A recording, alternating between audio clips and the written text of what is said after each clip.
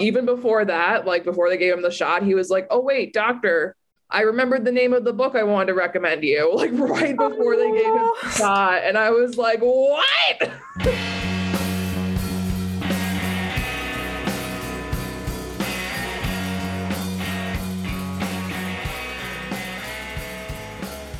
Hello, friends, and welcome back to another episode of Pickles and Vodka, the mental health podcast where imperfect people talk about imperfect things, have imperfect conversations in a very imperfect way.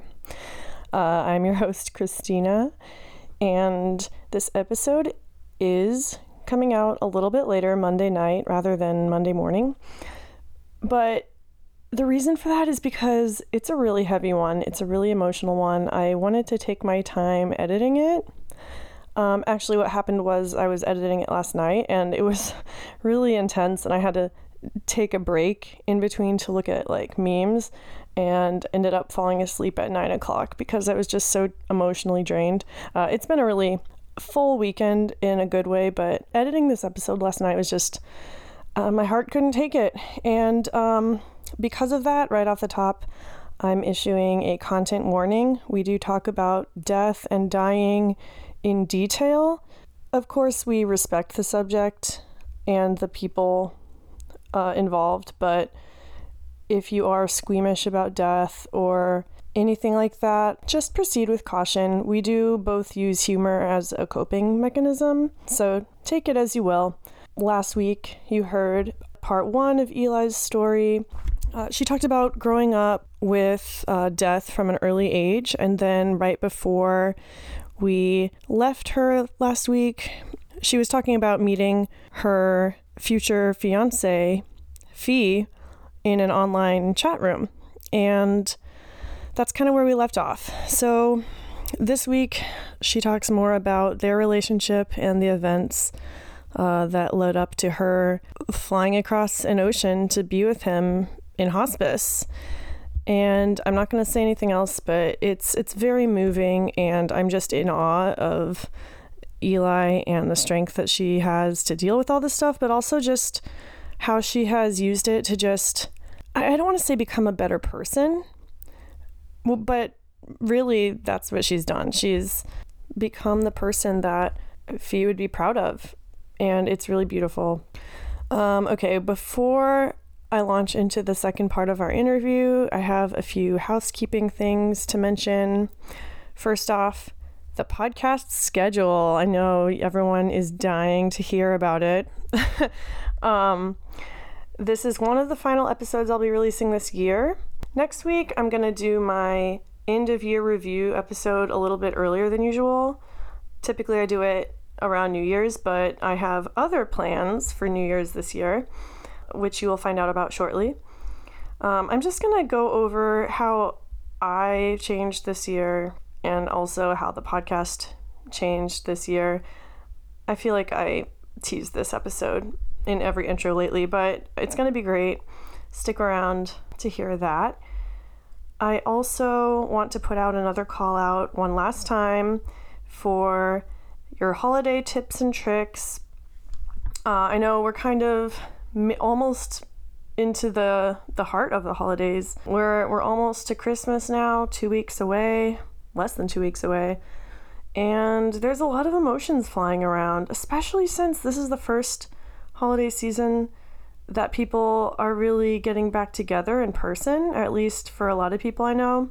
I was in Seattle alone last year for all the holidays. I mean, I had a few friends. I wasn't alone, but it was definitely a different experience than I was used to. And so at the same time that I'm relieved to be with family this year, it's also really stressful and really just emotional. I use that word a lot this episode, but honestly, it's kind of the perfect all-encompassing word when you just don't know what to do with your feelings, which is me almost all the time.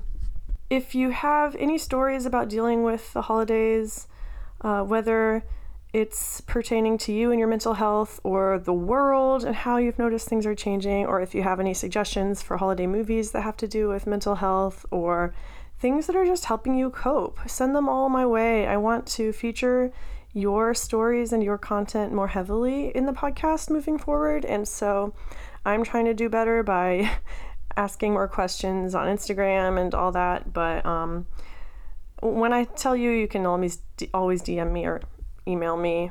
I'm not lying. I really love hearing from y'all. So send those my way. And yeah, if you have been a guest on the podcast this year, keep an eye out. I'm going to be sending y'all a very special email in the next few weeks, inviting you to the Hot and Spicy Pickle Awards, virtually, obviously.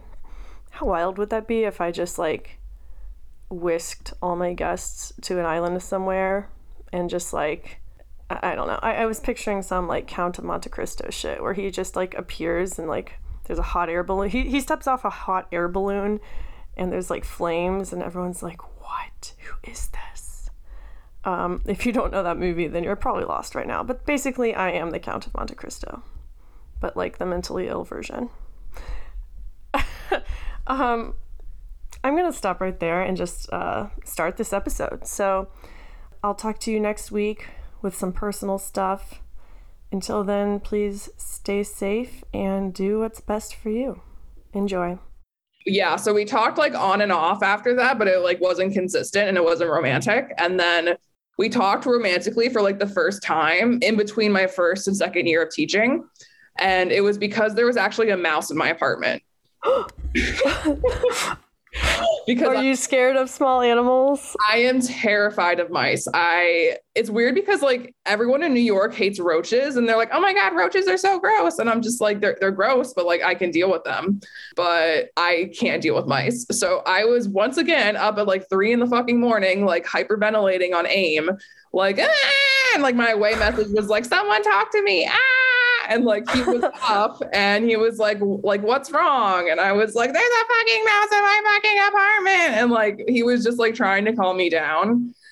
And he was just like trying to like compliment me or something on my picture where he's like, well, your hair looks nice. And I'm like, I don't give a shit about my hair.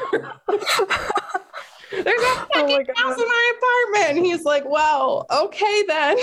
The most like, British response one can give. Oh my God.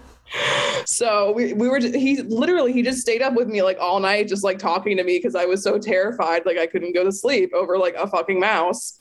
And we actually like after that, like we kept talking like each and every day and like talking more and more and more.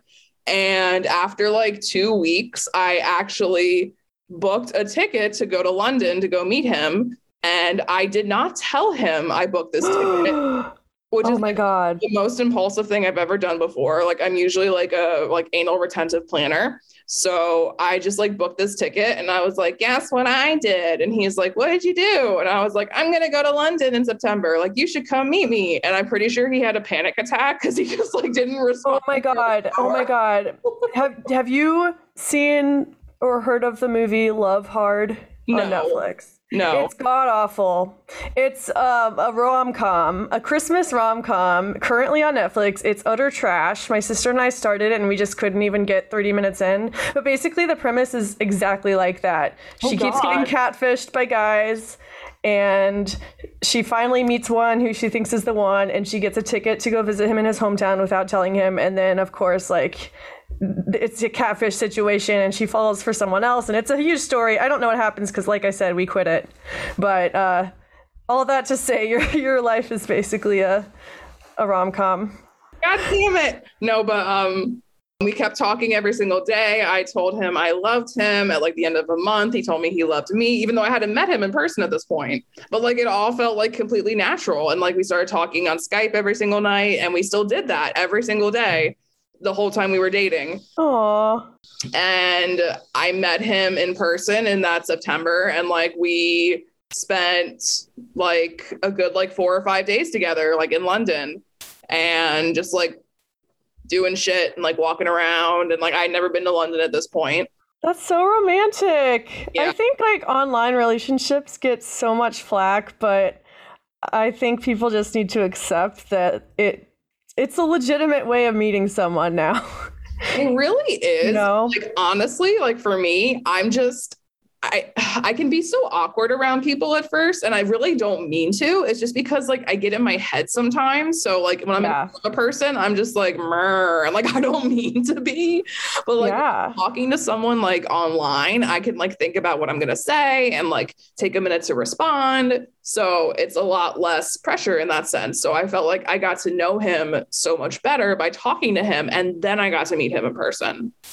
Oh my God. That must have been such a whirlwind of 4 days. You said 4 days or 5 days? It was like 4 to 5. It's something around like 4 to 5 days. It was it's all a blur. It was back in 2015. So it was a while ago. And he felt the same way? Yeah, we were like, it was an immediate connection kind of a thing where we were like, this is something that's like legitimate. Did you talk about being together at that point? So we were pretty much established that like, we were an item, like we were exclusive, and that we were going to date long distance. It was a lot more difficult for us because at that point he was a writer and he was working on more like passion projects. So he wrote like young children's novels and like young adult novels. Oh, that's cool. He did like other things on the side, but he wasn't like earning income in the same way that I was, like with teaching and stuff. So I was mostly the one like going to visit him at the time. Gotcha. So it kind of created like a little bit of like a rift in that sense. So it was like me going to see him, but like I was fine with it. Like I had no fucking issue with that. Yeah.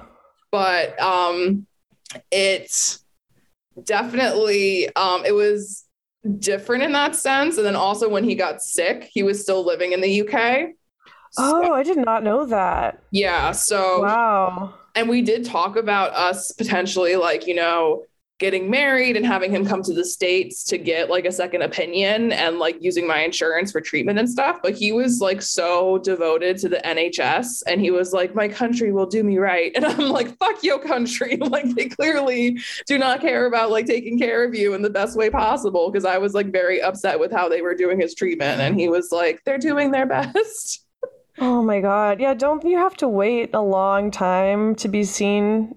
Yeah. For like a specialty cause or whatever? Yeah. So at least the biggest differences that I saw were like, you don't really get a say in who you get to see as like a doctor with the NHS. It's just kind of like, here you go, here's your doctor.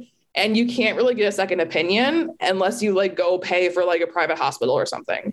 And I was basically like, babe, like you need to go get a second opinion. Like this is like something very serious. And he was like, no, I believe in my country. And I'm like, God damn it. Like, why are you like this?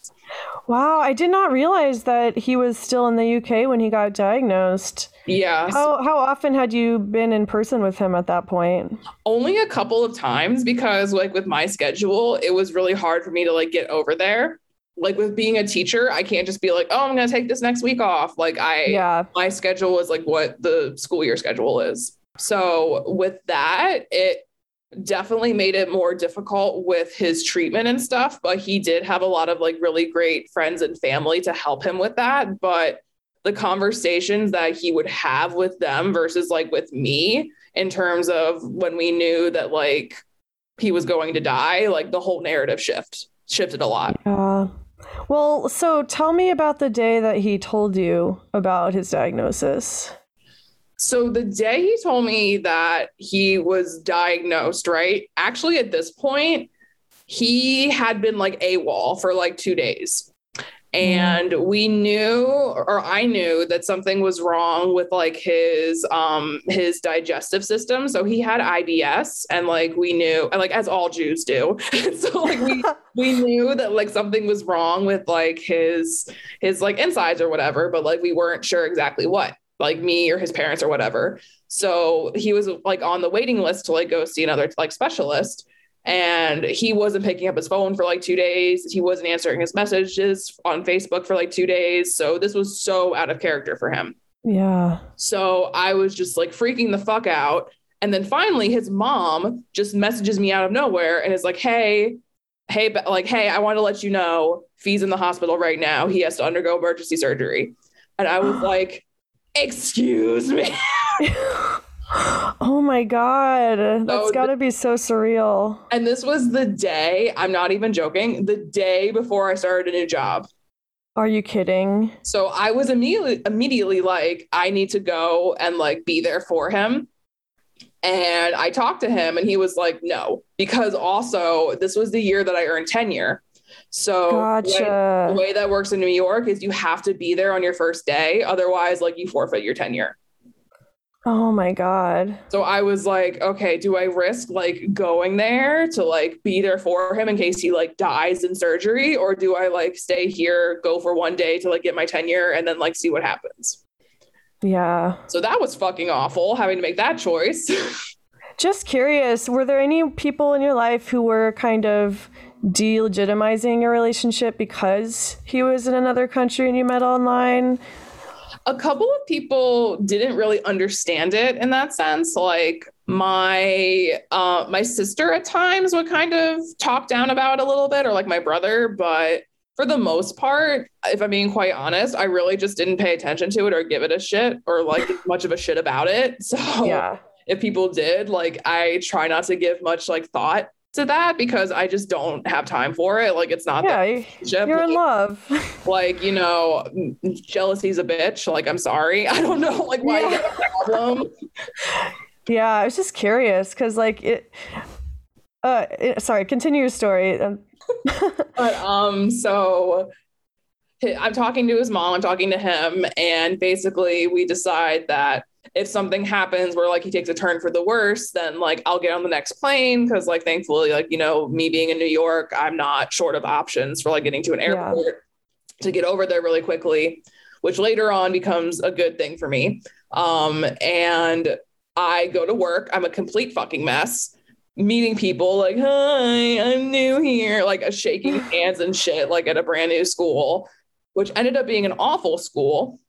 And I hated working there because they would like gaslight the fuck out of me about everything I was going through because I made the mistake of telling them what I was going through. Oh, no. Trying to explain it to them. And I think that like my assistant principal at that school like thought I was lying about it because she would just be like, oh, sweetie, poor thing. Oh my God. She was awful. And like if I ever saw her again in person, like I would straight up like just punch her in the face or kick her ass. Like I am not even a violent person. I would straight up do that and like go to jail. I don't even care. Oh my God. I hate this woman. I absolutely hate her.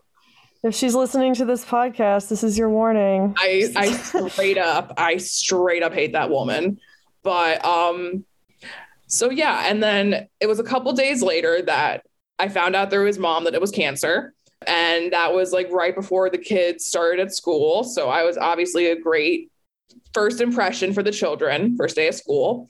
And also at this point, I was like, well, there's really, if I go fly over there, like what am I going to do? Like, yeah, be like, yay, cancer. Like, what am I going to, so like, other than moral support, what am I going to do? Yeah, but moral support's important too. It is really important. Yeah.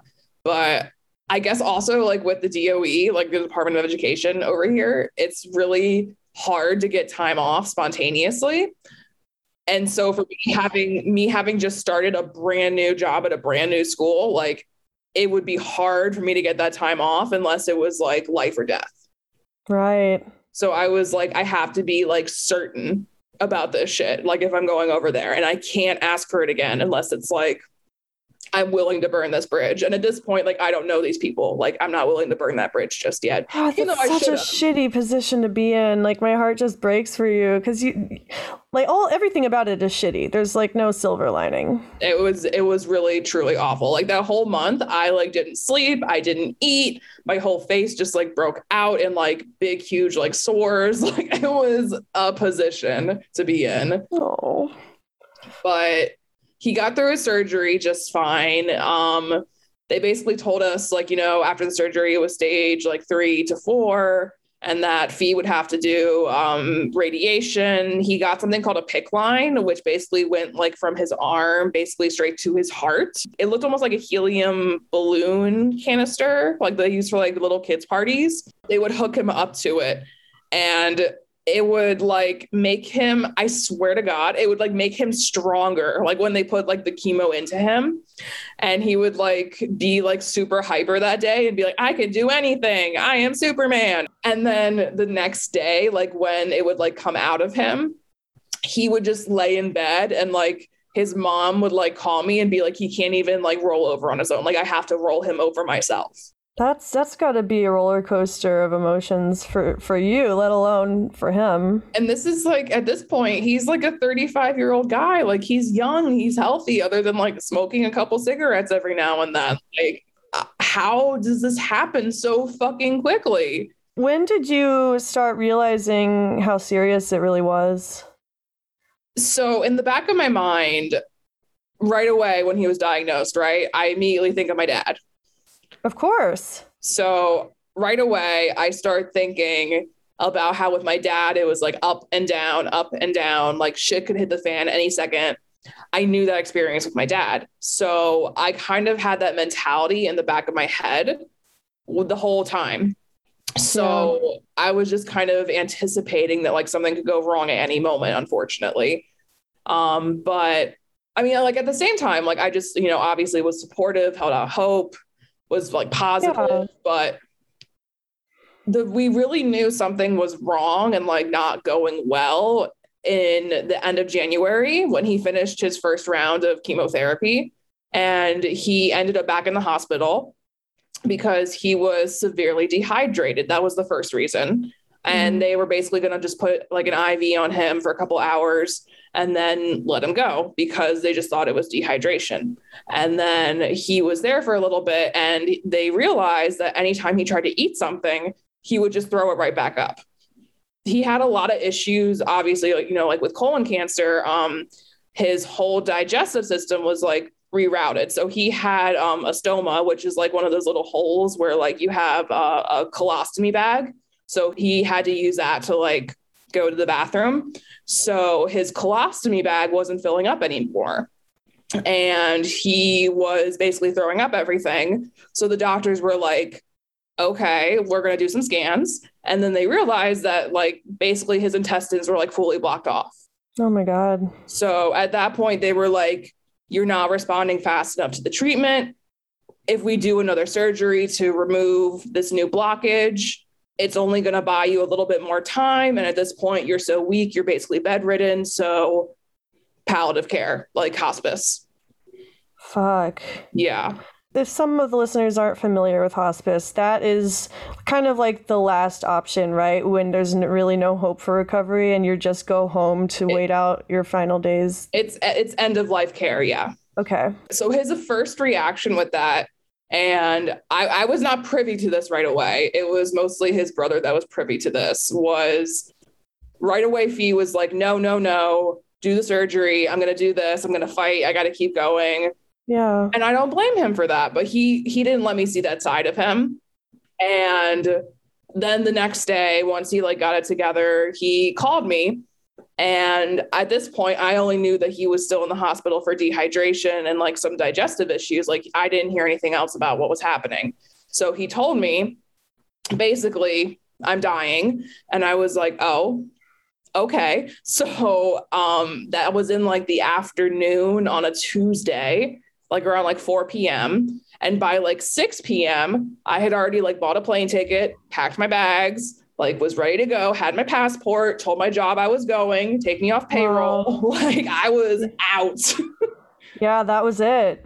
Yeah, like I told you, like in the back of my head, like I was ready to go. I was absolutely like not playing games with this shit. So I told him, I was like, I'm on my way, like right now. I will be there in a couple of hours. So I took a red-eye flight, not knowing how the fuck I would get to the hospital or any of that shit, since he lived in like East Kent, which is like on the shore of like East England. So I was just like, fuck it, I'll like rent a car if I have to. Yeah. So I was just like, I will get there. I will figure it out. And I'm usually not that kind of a person, but I was like, this is where we're at right now. This is what we will do. Do you think the experience with your dad kind of prepared you in a sense? Like you didn't fuck around, basically? Like you had a sense of urgency this time? Absolutely. And that's why, like, when he told me all of this, I didn't hesitate at all. I wasn't like, oh, we'll wait and see what the doctors say in a few days. I was like, I'm going to be there. And I told him I wasn't going to leave until basically this was all settled, whether it's you have a next step in your treatment plan or you've passed. And I told him that. How did he respond? He was very grateful. And I was also terrified at the time, but I didn't show him that. But it was part of my caretaker instinct, I guess. And I was also a caretaker for my dad when my dad was sick, along with like my mom and my sister as well. That's not your first rodeo. Yeah. So I was used to it. And even like when Fee was in hospice, like I would like, like help bathe him, help dress him, things like that, where it's like, most 26-year-olds like don't do that for their partner. I feel like most 26-year-olds don't even do that for their parents or grandparents, let alone your partner. I just can't even imagine. Yeah, so it's like everything is out of order. It's an act of love, and you have to really know that you care about this person and that like you want to completely be there for this person in a way that you have to really show that vulnerability that I feel like not everybody can.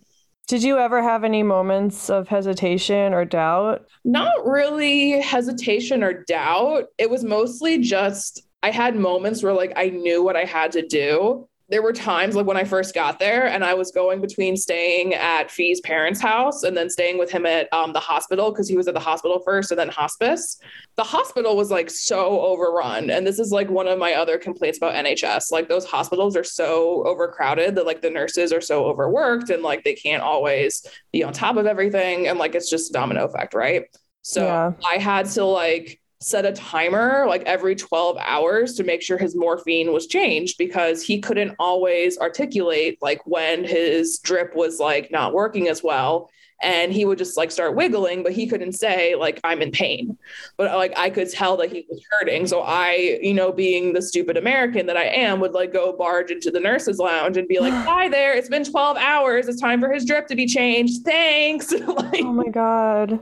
So was that just his personality, is like he didn't show pain, or was he like physically incapable of saying something? It was like part of like where he was with his condition, and also also part of him just being so British and like his family being so British. They're just like, none of them could like go tell somebody, but I'm like, fuck it, I'm American. Like, go do it. I'll raise a stink about this.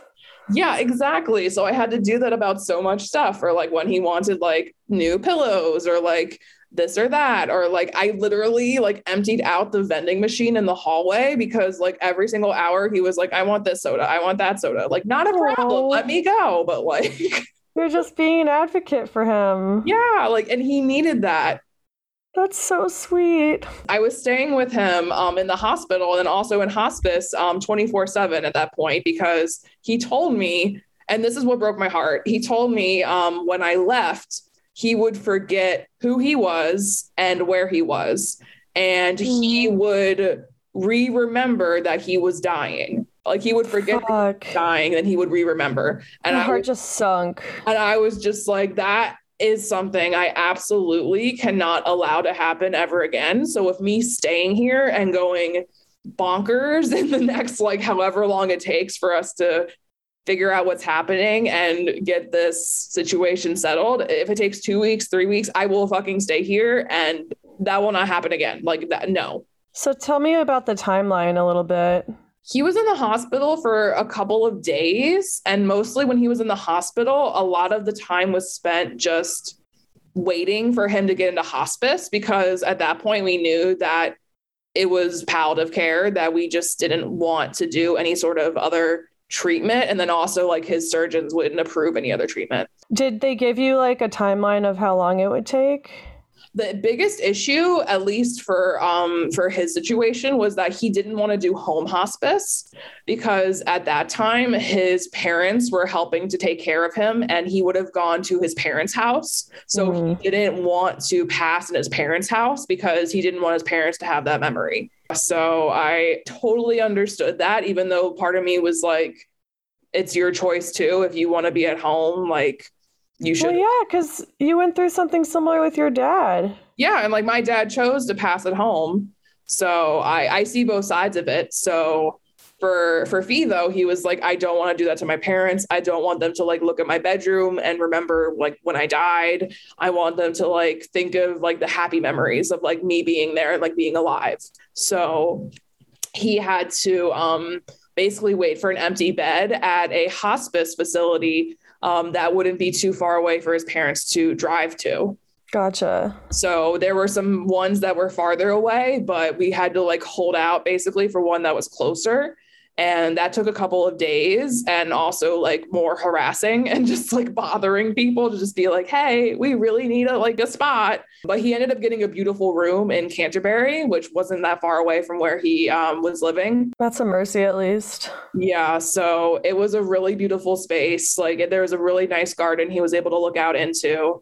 Not a far drive for his parents, very peaceful and quiet. How common is that for people to go to hospice, like in a facility? I guess I was just thinking of like being at home. I also had not heard of it before, to be honest. I've mostly only heard of hospice through like a hospital facility, like if there's like maybe a hospice wing, at least in the US. Yeah. Or home hospice in the US. But like in the UK, it was like a nonprofit, I believe, called like Pilgrims Hospice. So they were able to like take people in. They also fed me, like they gave me Oh my food. God. And so I was like, bless you all. What a ministry. Yeah, like they're very nice people. I also like took all the soda from their vending machine for so I just completely cleared them out. Oh my God. This is such a random question. Is it hard for you to drink soda now? There's one soda that Fee used to love called Iron Brew, which is like bright orange and to me just tastes like ass. So that one, whenever I see it, I think of him, but it's not something we find in the States. So thankfully I haven't seen it here. Damn. So when did you guys start talking about marriage?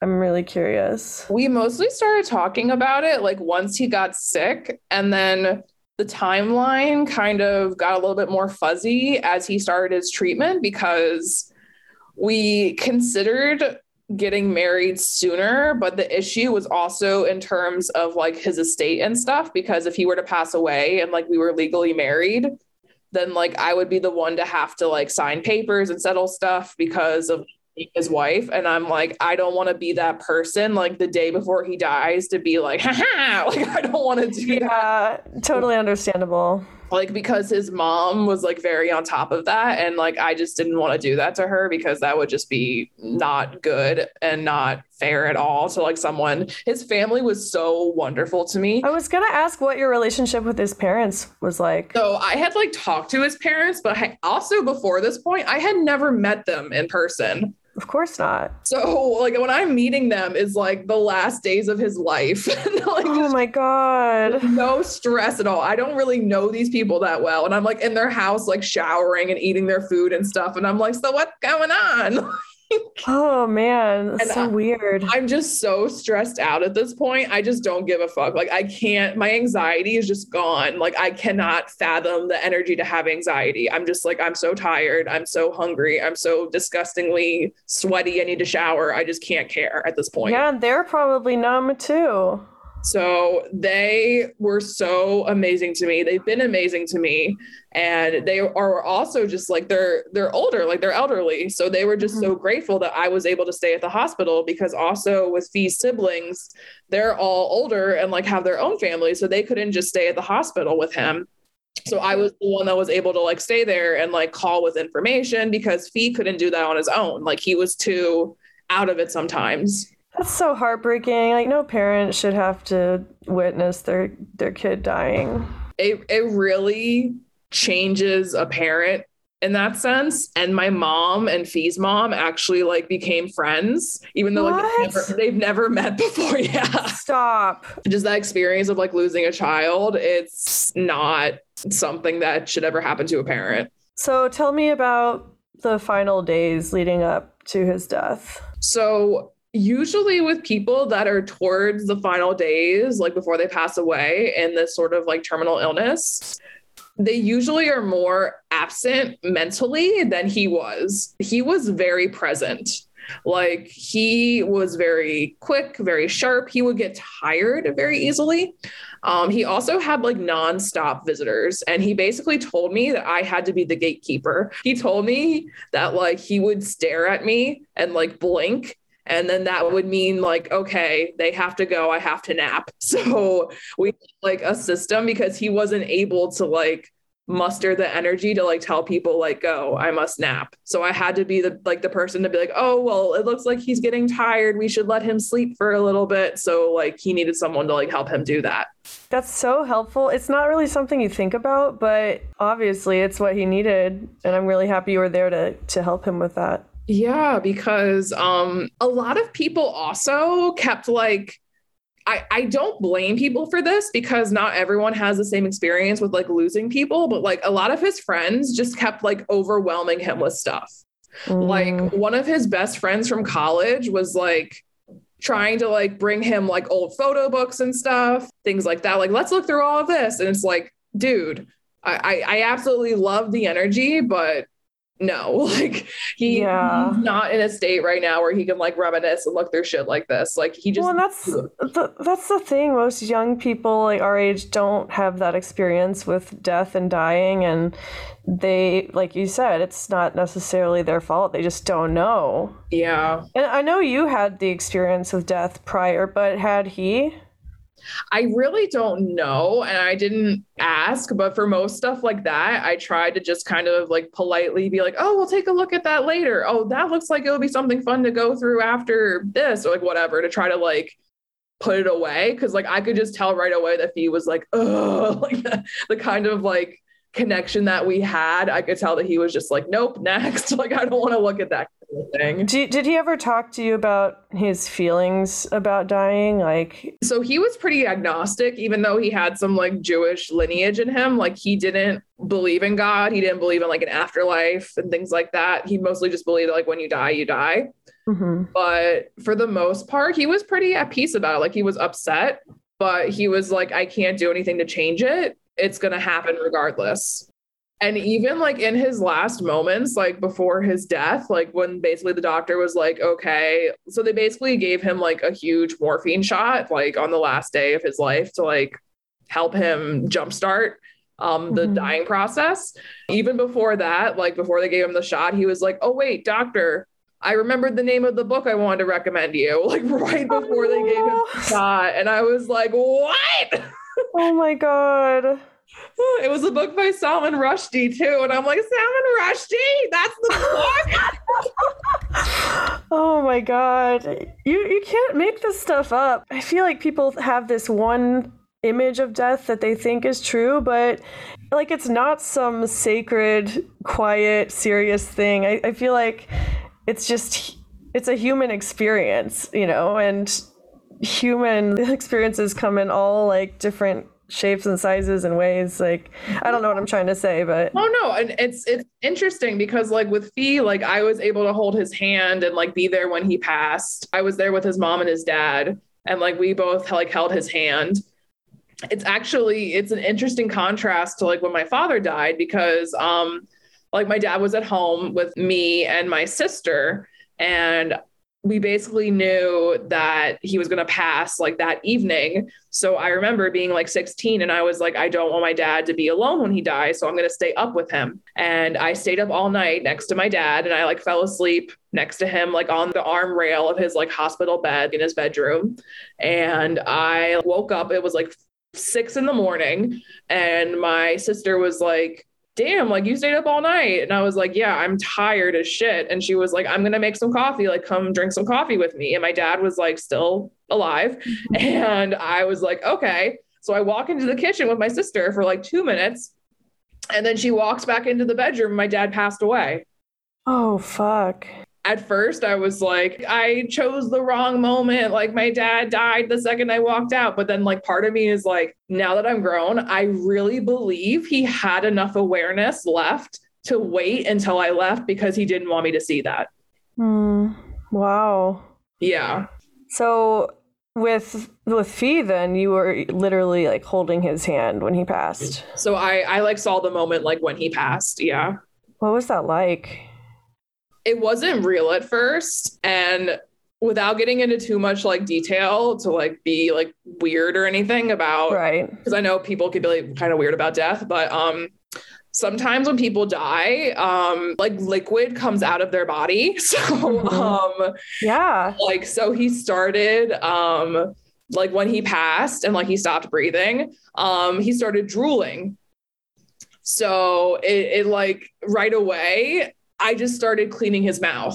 And I remember being like, what's going? And like, it just kept coming. It just like kept coming. And I was like, I need more paper towels. We need more paper towels. Like, I just remember like freaking out about that. And like the hospice nurse was like, we got it, sweetie. Like, we got it. And I'm like, the paper towels. Like, that was what I was focusing on. Well, people don't know about that stuff because like it's so normal, but you know, again, people don't really talk about it. It's not really shown much in media. Yeah, like in terms of like seeing like a dead body and stuff like that, and like rigor mortis or whatever. When he was passing, like before he actually died, his hands were clenching, and I remember the nurse explained to me why it was happening, but it wasn't from him actually like holding my hand, but something about like the dying process made his hand like hold tighter or like clench up. So it was like he was like holding my hand. Did you cry, or like did his parents cry? Like how did they react like in the immediate aftermath? I remember we were both crying, and I remember like the moments before. I remember at one point I definitely had like an out of body experience where like I couldn't move. Like after the doctor, so he had a tube going from his nose down to his throat and like into a bag to like help drain his stomach. And so I remember like having an out of body experience when like the doctor was removing the tube like from his nose and his stomach and stuff.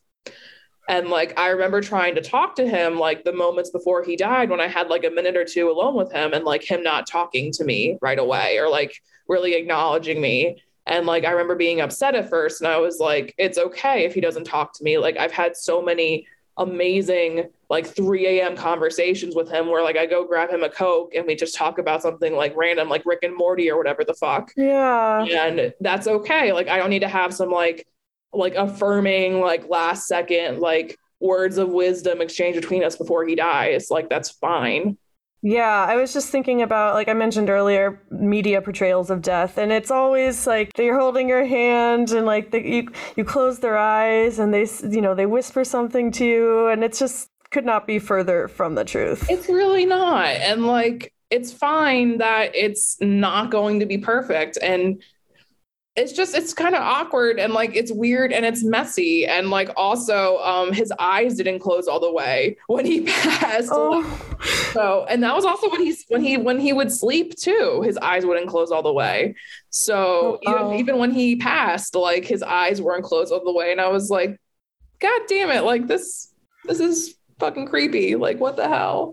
Well, it's when you said that it's like awkward and messy, and like I immediately thought of like births too are the same way. They're like awkward and messy and ugly, and I mean obviously I don't know from experience, but it's just one of those life things. It's just different for everyone, and it's not like you can't really prepare yourself until it's actually happening to you. Yeah, exactly. So when did that happen? Like, when did he die? You were 26? Yeah, so that was 4 years ago? Yeah, February 11th, 2018. I want to talk about what you learned about yourself through all this and what you would say to someone else who either is about to go through it or like they are afraid of going through it. If that makes sense. Yeah, I would say the biggest things that I've learned about myself is that I'm way more resilient than I ever truly thought that I was. And that goes for more than just this experience. I mean, I feel that people never really give themselves enough credit for the things that they've gone through in life. And yes, we really need to give ourselves more credit for those experiences. And for someone that is maybe like, considering their own like mortality or someone else's, it's never too early to consider like end of life planning. And it only makes like your like just in general life easier for people.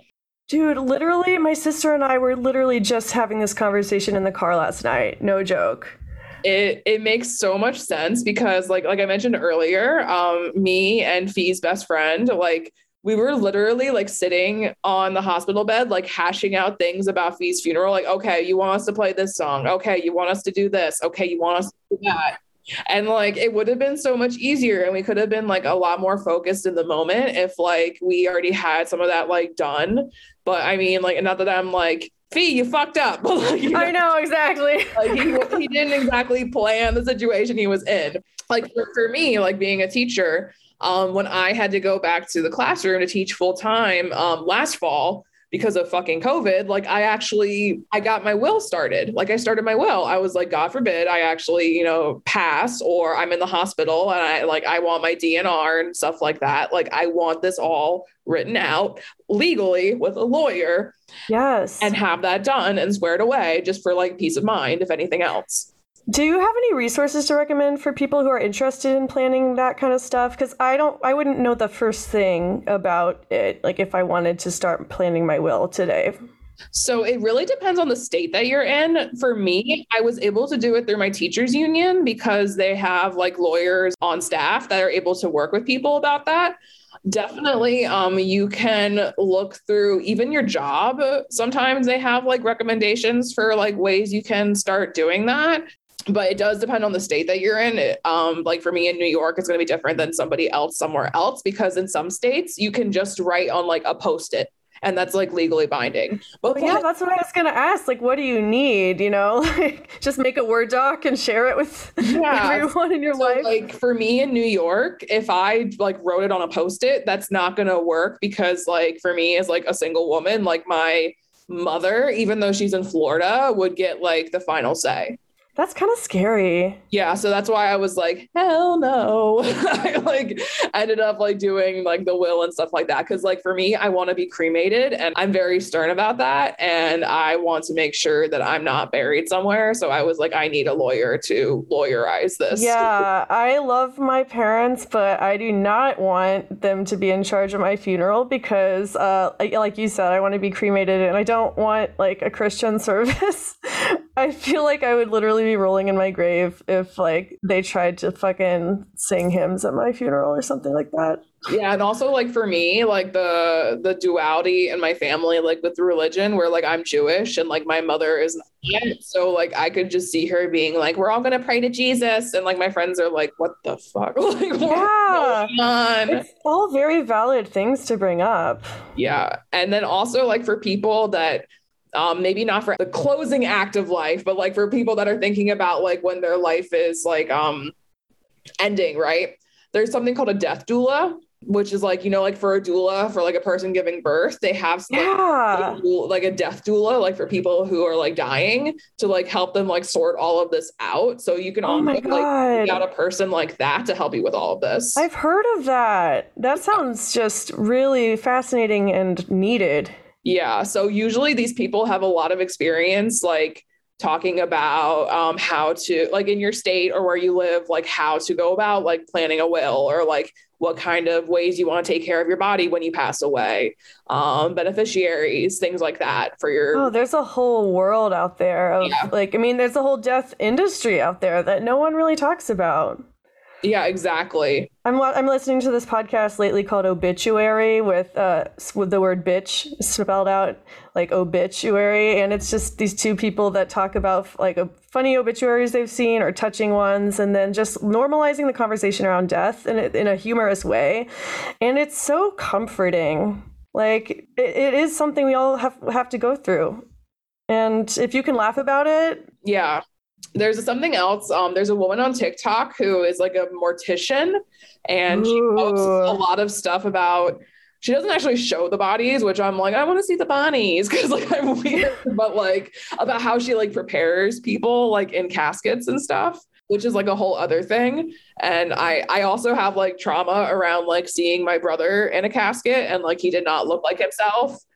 Oh my God. Yeah. My cousin died in his 20s. I was going to mention earlier because like he died at a Bible study with his wife and like he pissed his pants. Like that's how they first knew something was wrong. Oh. And he, I saw him in his casket the only time I've ever seen a dead body. And it just really sticks with you. And it's not necessarily like a good memory. Not that it should be, but you know what I mean? Like, because also like with stuff like that, like in a casket, like for my brother, he was in a car accident. So Oh my God. Yeah. for lack of a better word, his face was smashed in. So Oh, they had to rebuild him. So that's like not them at that point. so That's like, it didn't look like him. When I saw him, I was like, who the fuck is that? And then like with my dad's body wasn't preserved, but I got to see him before they like buried him. mhm. Because I was curious. I was like, let me fucking see him. And he was like purple and shit.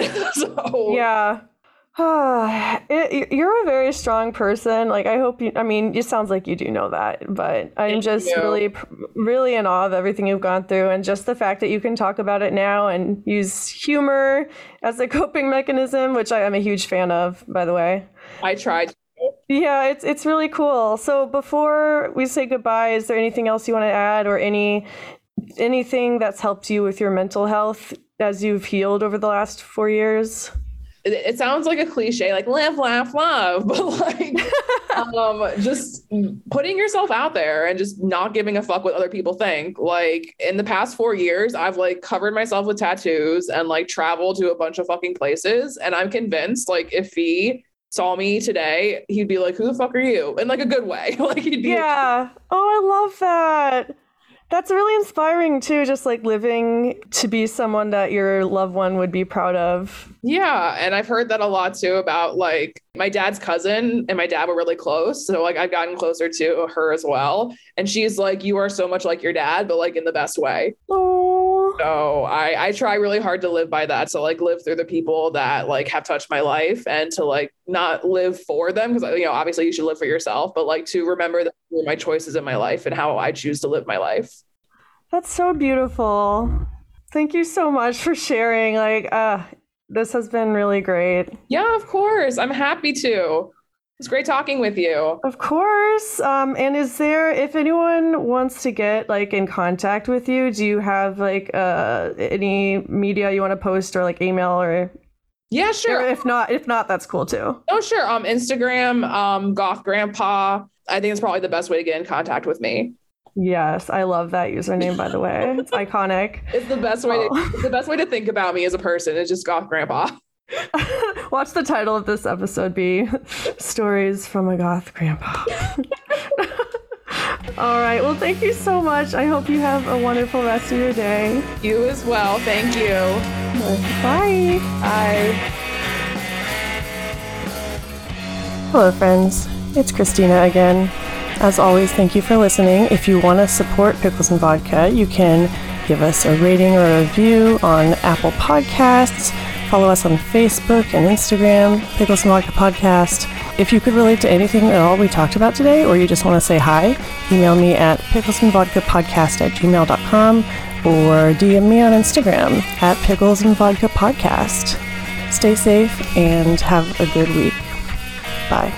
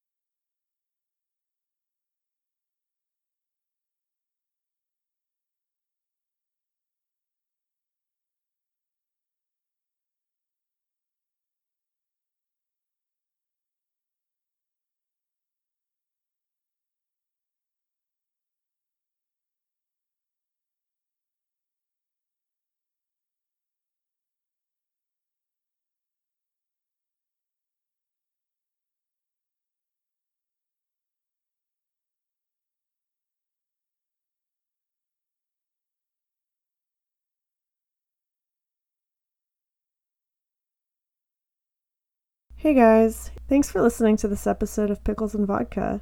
If you could relate to anything we talked about, you can follow the podcast at Pickles and Vodka Podcast on Instagram, on Facebook by typing in Pickles and Vodka Podcast. You can also email me at picklesandvodkapodcast@gmail.com if you have any stories or if you just want to say hi.